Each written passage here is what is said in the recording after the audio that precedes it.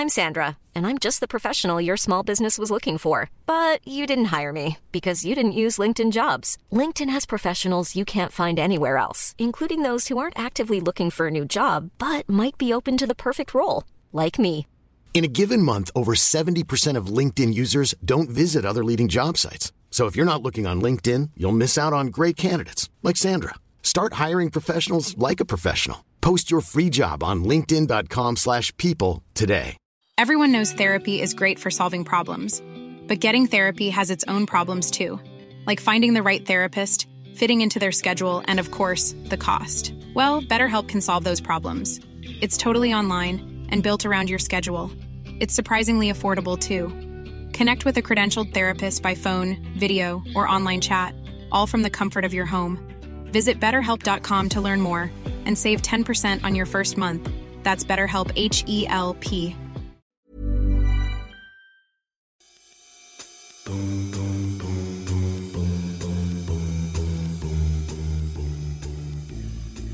Hello and welcome back to the Prospect Podcast, where we speak to the brightest minds and talk about the ideas that matter in politics, arts and society. I'm Alan Rusbridger, I'm the editor of Prospect magazine, and today I'm delighted to be joined by my predecessor, Tom Clark, who wrote a really interesting essay for the last issue of Prospect about the cost of leaving the EU. In his essay, Clark argues that the, quotes, true economic reality of Brexit has long been clouded, including by the impact of COVID, but now the data is firming up and it's not good news. Welcome, Tom, and you're speaking from Yorkshire. It's a nice view out here with some sheep. Probably a better view than the view that you know from this office. I have no sheep, but I occasionally have Grenadier Guards, which is quite cheery. Anyway, bit different, anyway. You say what I think we know to be true, that it's been difficult to get a fix on what's happening with Brexit because of the pandemic and the sort of inflation figures that are not unique to the UK. But tell us what is beginning to become apparent. Maybe you could start with the official trade figures. Yeah, as it happens, the trade figures are out again today. So it's probably the second set or something since I wrote that piece. And what people who really, it is, as you've said, it's very hard to know to pinpoint or to isolate the Brexit effect, because there's so many things that are changing. So, for example, in the figures that are out today, for the first time, we're seeing the impact of Russia's war on Ukraine in imports from Russia and therefore in non-EU imports. So there's always other stuff kind of going on, and COVID has been a bigger effect than anything else for the last couple of years.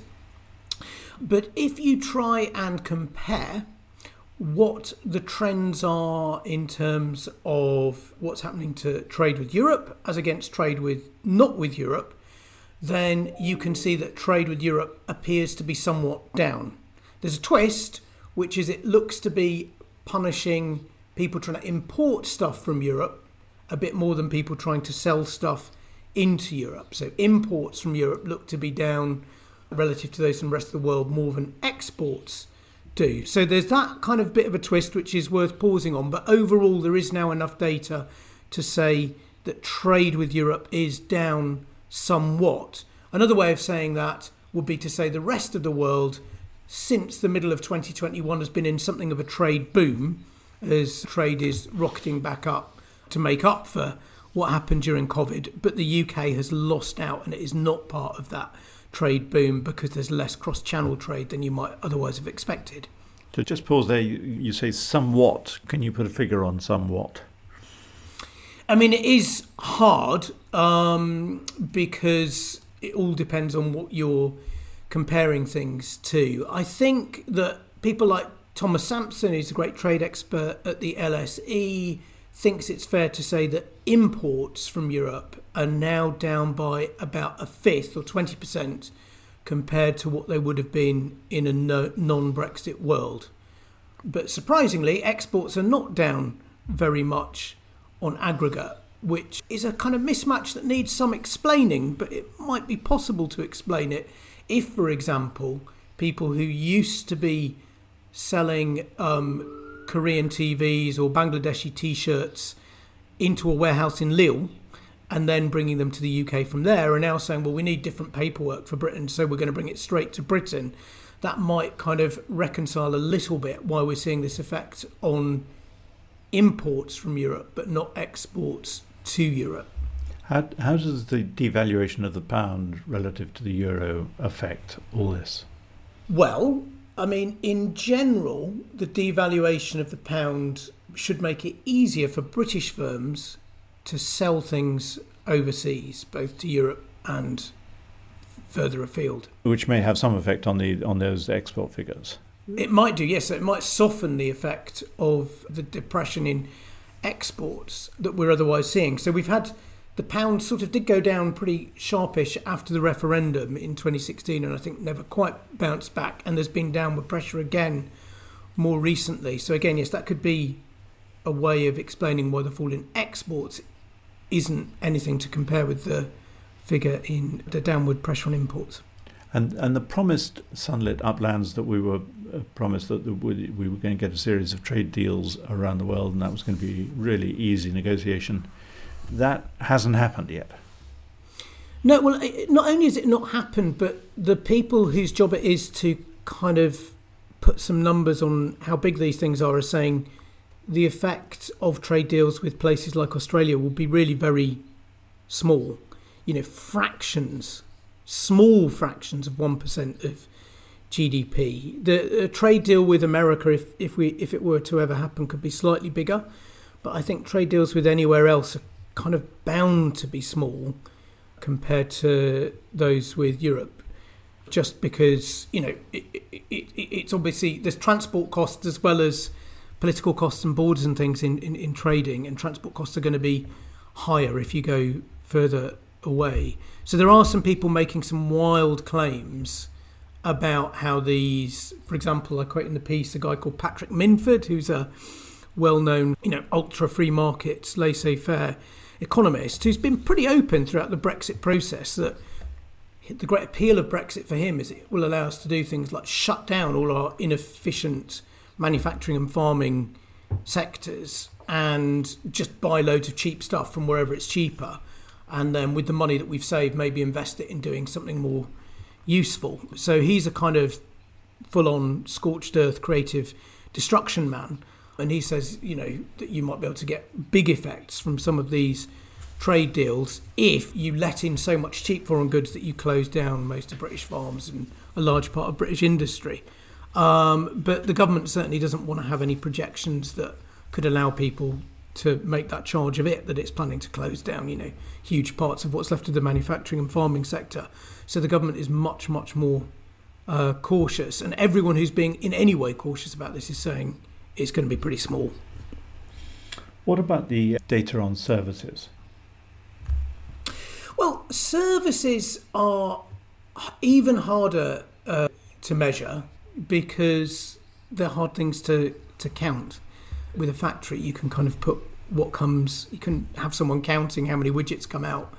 But with a management consultancy service, you know, in a way you see the price and you don't necessarily see a great deal else. Now, I've seen some people, some reputable people, put out figures saying that there isn't an effect on service trade in the same way that there has been on goods. But the one study I looked to in detail for the article said that at least in the big sectors that are most important to the British economy, so professional services and finance, we're again seeing a big depression in terms of cross-channel trade as opposed to trade with the wider world.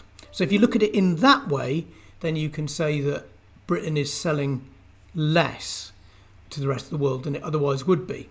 Now, as soon as you, say, instead of comparing our different markets, you say, let's compare what we were selling before with what we're selling afterwards, then it gets more complicated because, for example, during the last 3 years, you've seen the crushing of free Hong Kong. And so some finance work that might have been taking place in Hong Kong is now going to be coming to the City of London, which is why I think the best thing to do is to compare what are we able to sell to Europe compared with what we're able to sell to the rest of the world. And at least in professional service and in finance, then you're definitely seeing a hit.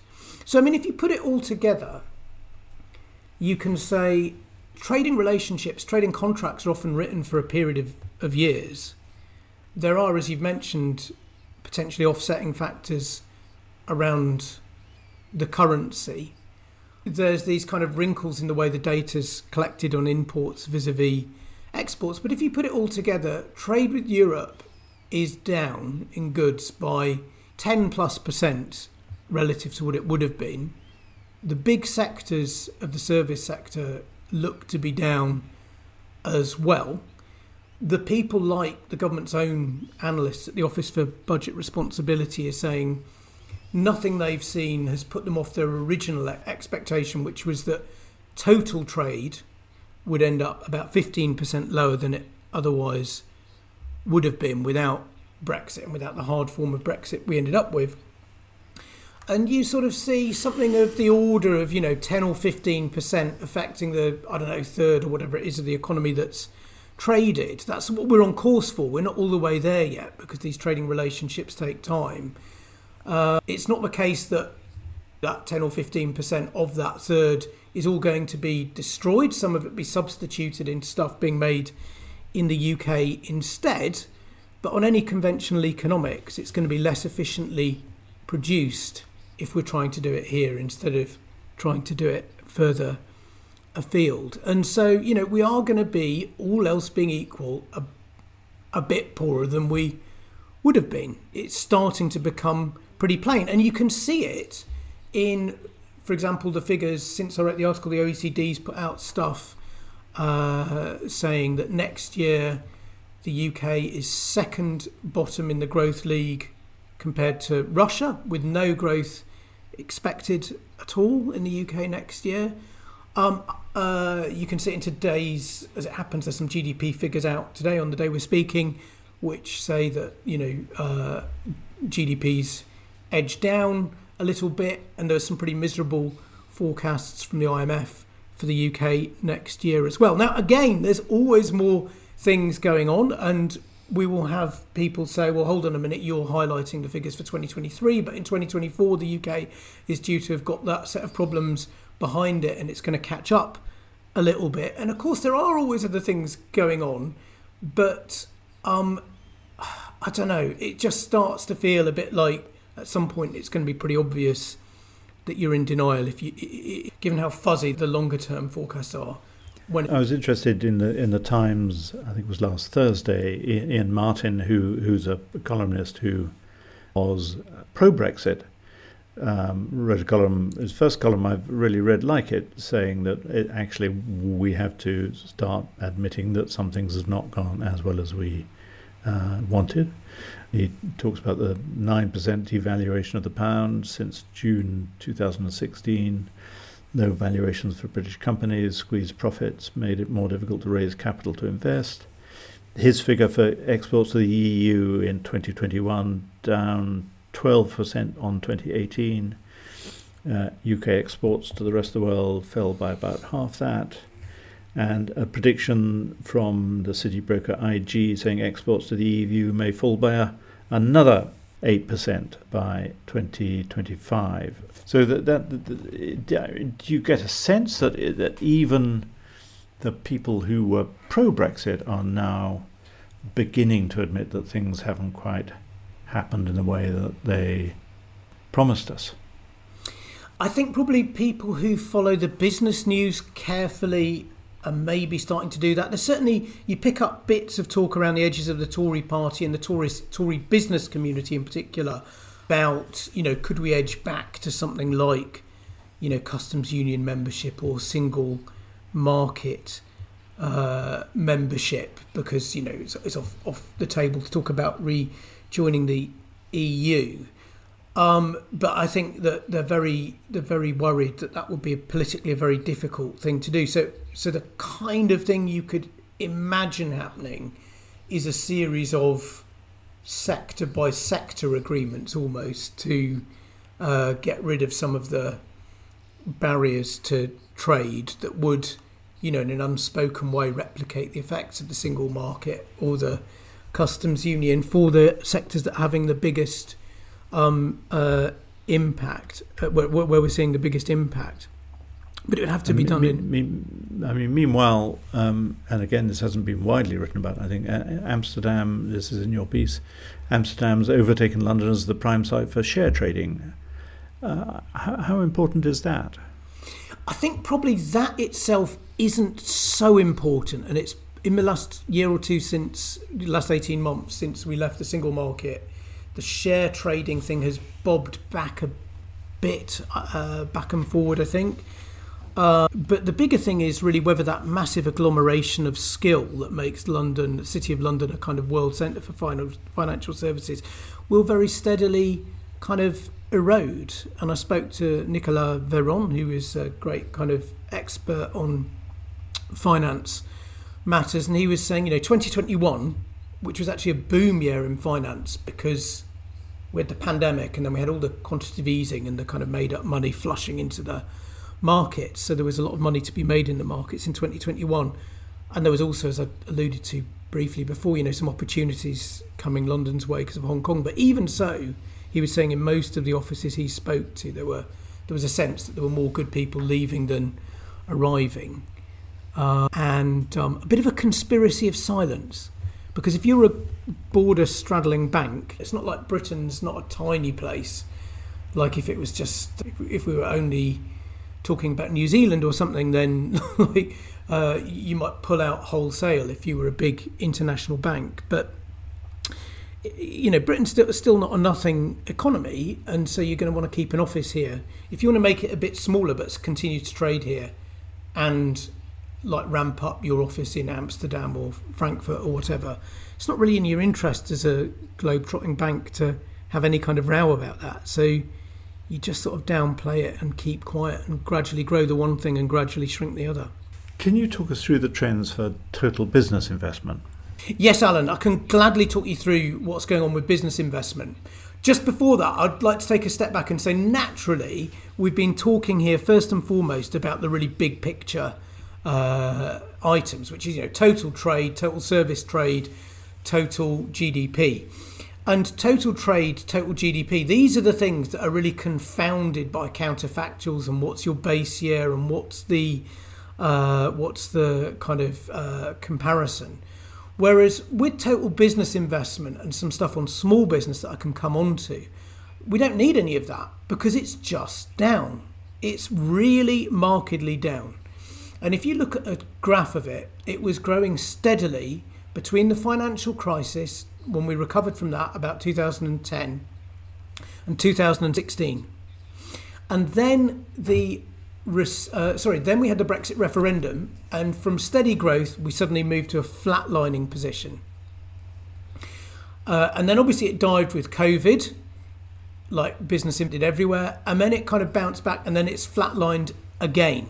So what this means, putting all that together, is it's down by about, 10% since the Brexit referendum. But if you compare it instead to what it would have been if business investment had just continued to go up, then it's down by something like, 20% plus. It's really down. For how long do you think this becomes a subject that is almost impossible to discuss in British politics? At the moment, there's almost a conspiracy between the two parties that no one wants to reopen the 2016 referendum result, and therefore it's in no one's interests to look like they're bad losing Ramonas. Well, I think if you look over history, then the idea of kind of economic rationality on the one hand and kind of political pride on the other, you can't assume that rationality is always going to win out. So we shouldn't be totally surprised.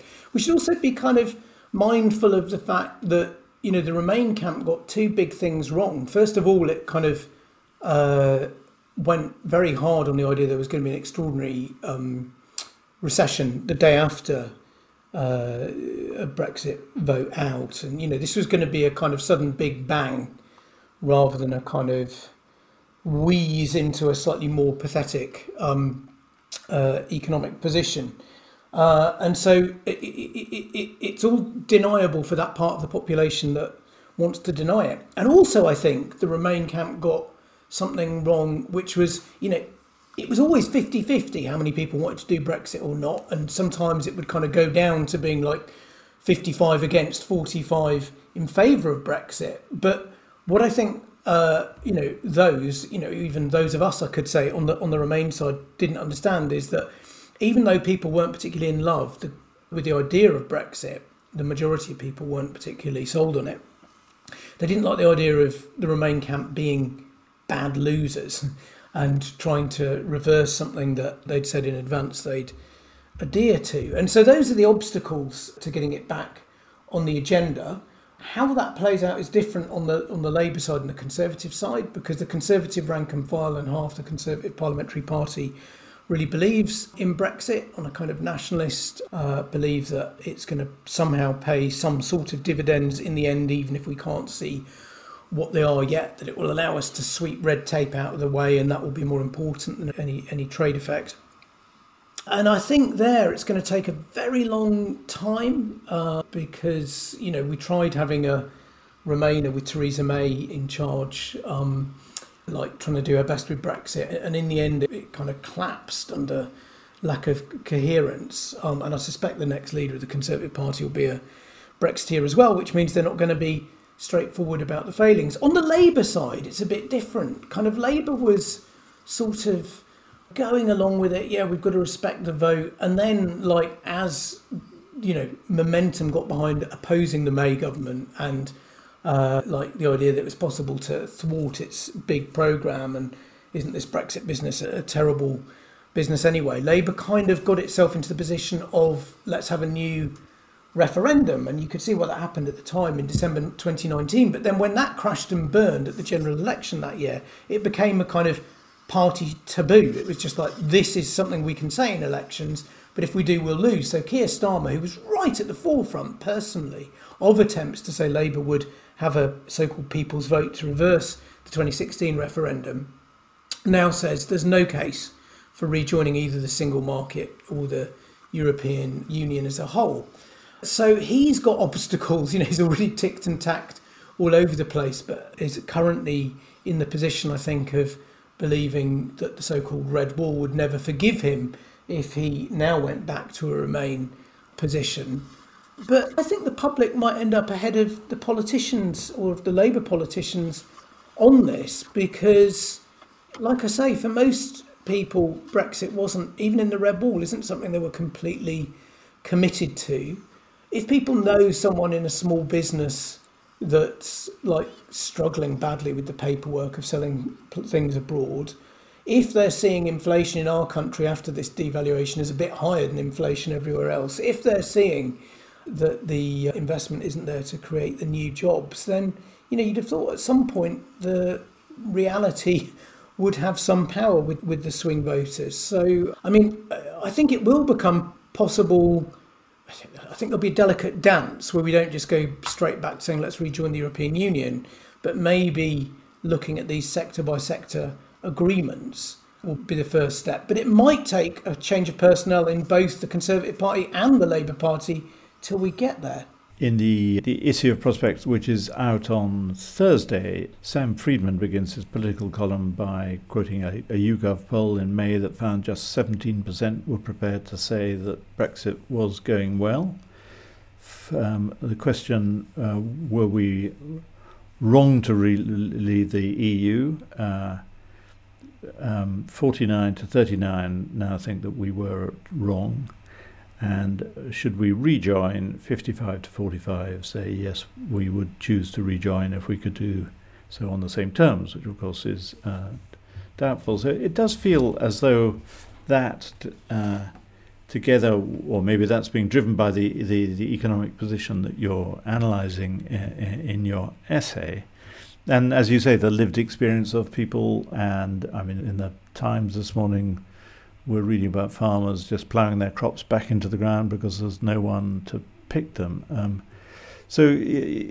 Just ending by looking forward, do you see any grounds for economic hope? Again, Andrew Neil, interviewing David Davis at the weekend, asked him if he could name any benefits, and he said, well, ask me in a year's time.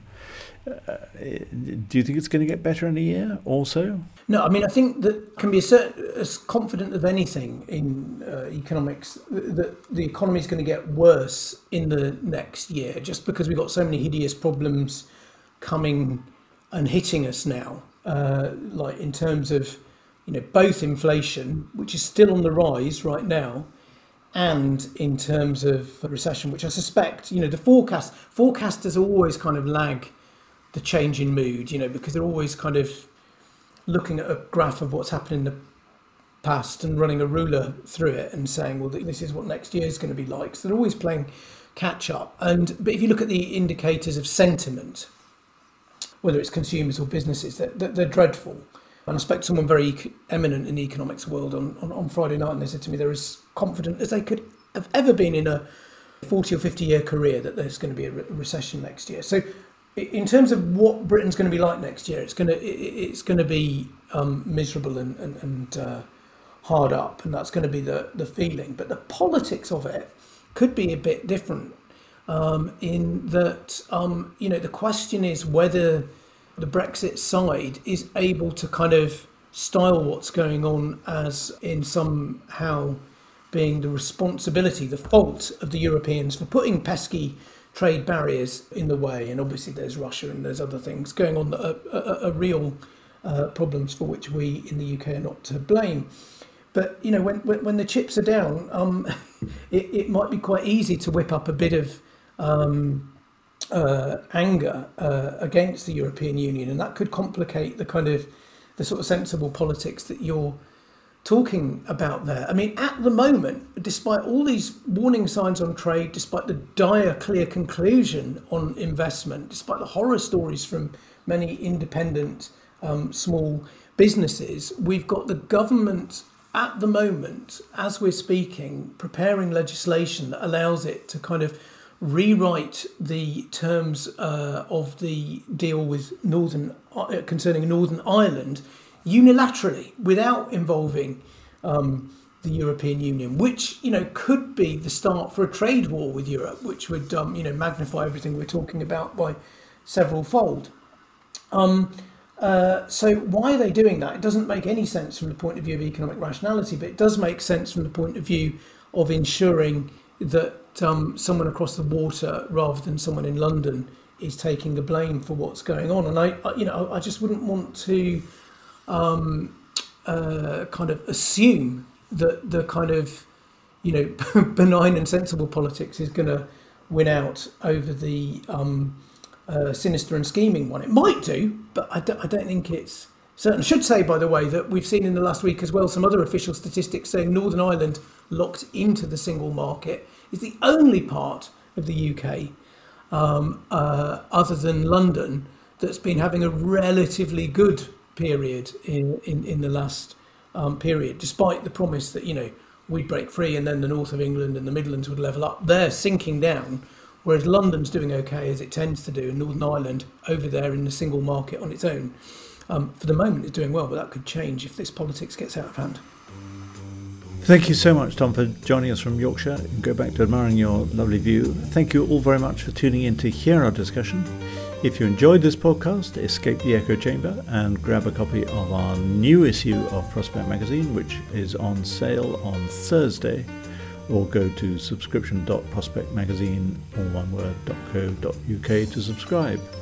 In the current issue, you've got 4 days in which to buy that, but you'll find it online. Tom's essay, along with a very thought-provoking piece about the future of the internet, and in next month's issue, the July issue, a very long and thorough piece about the coming food crisis, just to cheer ourselves up even more after listening to Tom's unremitting bad news. Goodbye, stay safe, and listen out for the next episode of the Prospect Podcast next week.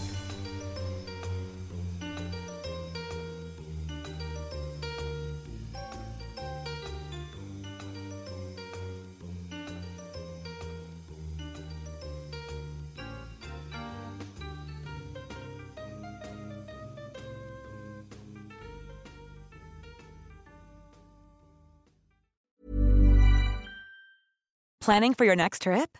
Elevate your travel style with Quince. Quince has all the jet-setting essentials you'll want for your next getaway, like European linen, premium luggage options, buttery soft Italian leather bags, and so much more. And is all priced at 50 to 80% less than similar brands.